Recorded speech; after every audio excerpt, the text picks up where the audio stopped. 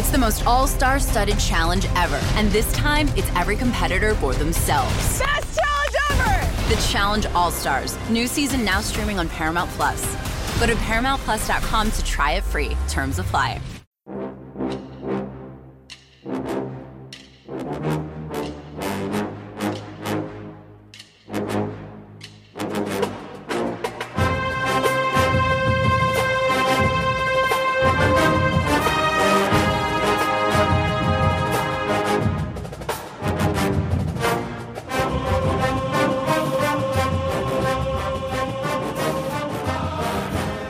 Good morning, Bucknutters. It is Thursday, January 13th, 2022. I am Dan Rubin. This is the Bucknuts Morning 5 and Change.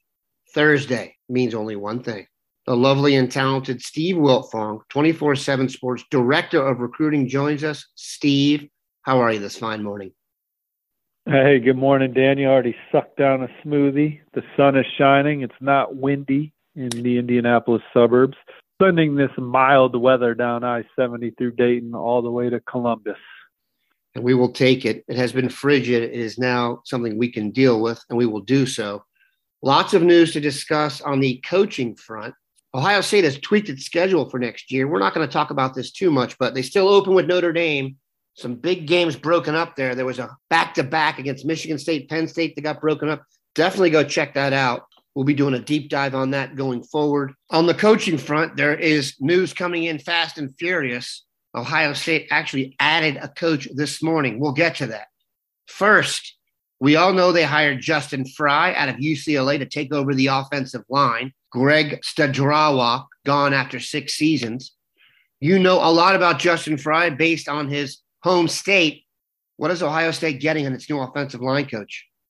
Well, they're getting a hard-nosed dude from the Midwest, the Hoosier State, Elwood, Indiana, Justin Frye. So you guys know I'm partial to guys from Indiana, and you guys are getting a good one here. And Justin Frye, who obviously, as you guys have read, has a terrific reputation in this industry as a football coach, a hard-nosed guy that has particularly orchestrated some of the best rush attacks in college football for several years. And, it's from a recruiting standpoint, he hasn't had a logo on his golf shirt like the one he's about to have at Ohio State, but he's a good guy, an engaging guy, has a good personality.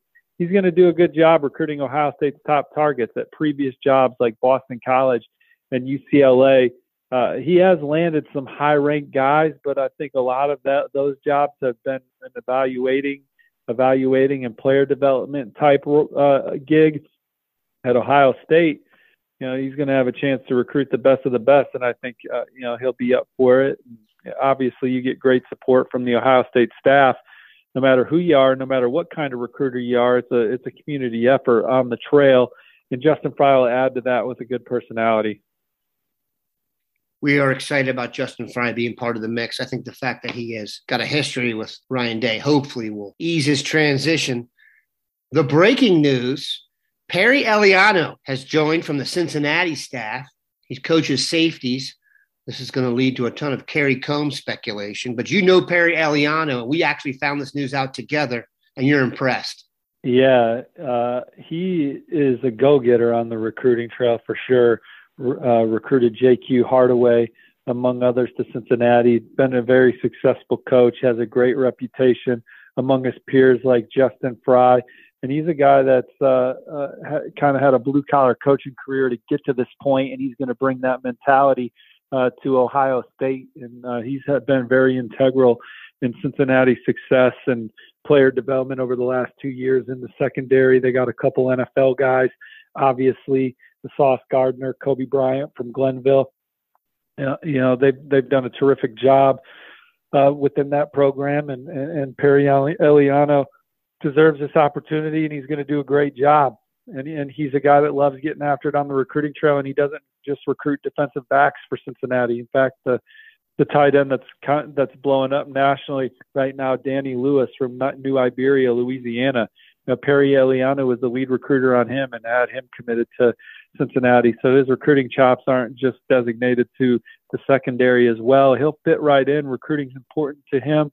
And obviously he's been one of the more successful defensive back coaches in the country the last 2 years as well.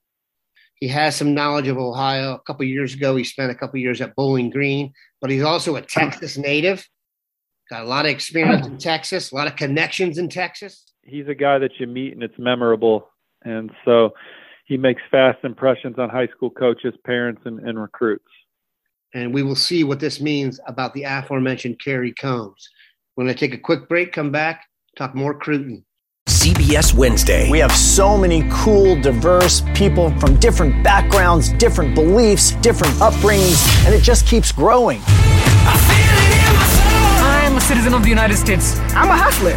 I'm a big Taylor Swift fan. I'm the queen of the tribe.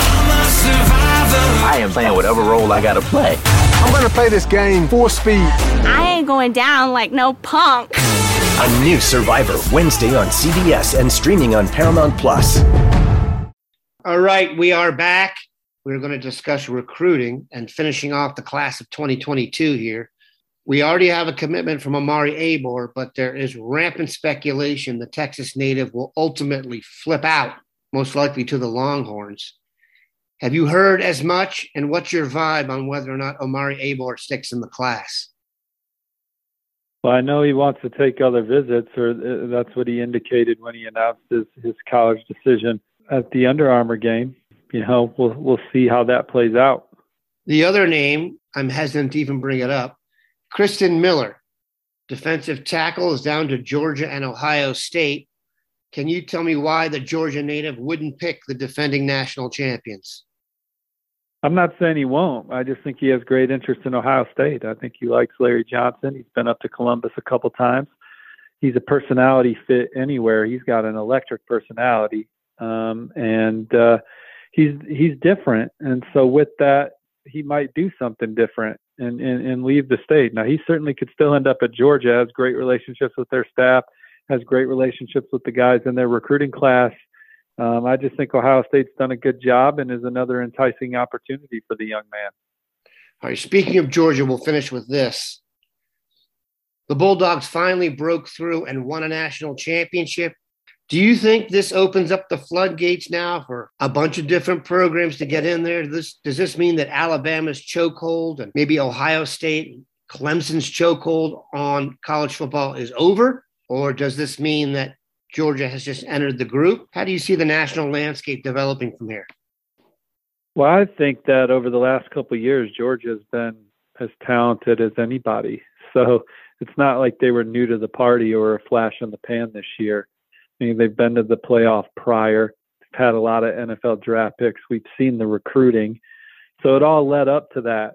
And even if they would have lost the game on Monday night, they were championship caliber, you know. And so that's what their program is. It's a championship caliber program, and they're on the short list. They've been on the short list. Obviously, Alabama's not going anywhere. They'll be the favorite to win it all next year. Ohio State's in the equation. Georgia will be very talented next year as well. And, you know, you can never rule out schools that can just bounce back quickly on the recruiting trail and in the transfer portal like an LSU. You know, Florida should be a powerhouse like that with the conference they play in and the brand that represents. And so, you know, we'll see. I think the question that you're really asking is, can some other programs make the next step? Can Notre Dame go from can Notre Dame recruit to a level to get 2 more wins at the end of the year? Can Michigan do that? You know, those are programs that are more, I view, on the cusp. Where like Georgia was already in the mix for me. I know that they lost to Florida last year, didn't have the end of the season didn't have the year that they were anticipating 2 years ago. But I think that they were always a program that you considered a legit national title contender by the way that they were recruiting. I think Notre Dame, Michigan, those are, you know, what I would have had Oklahoma in there if Lincoln Riley was still the coach. We'll see what happens with Brent Venables. And Michigan just entered that mix, obviously. But if you're like you're trying to find 2 more wins, right? You know, and so that's kind of the difference. So that's the levels, and That second level is still pretty damn high in the pecking order. It's just that elite level it's hard to get into that group. And as Bucknutters know, and Georgia will find out, it's hard to do it year after year after year. We are thankful that the Buckeyes are always in the hunt. We are thankful that Steve stopped by. Have a good one, Bucknutters. Take care, y'all. See you on the front row.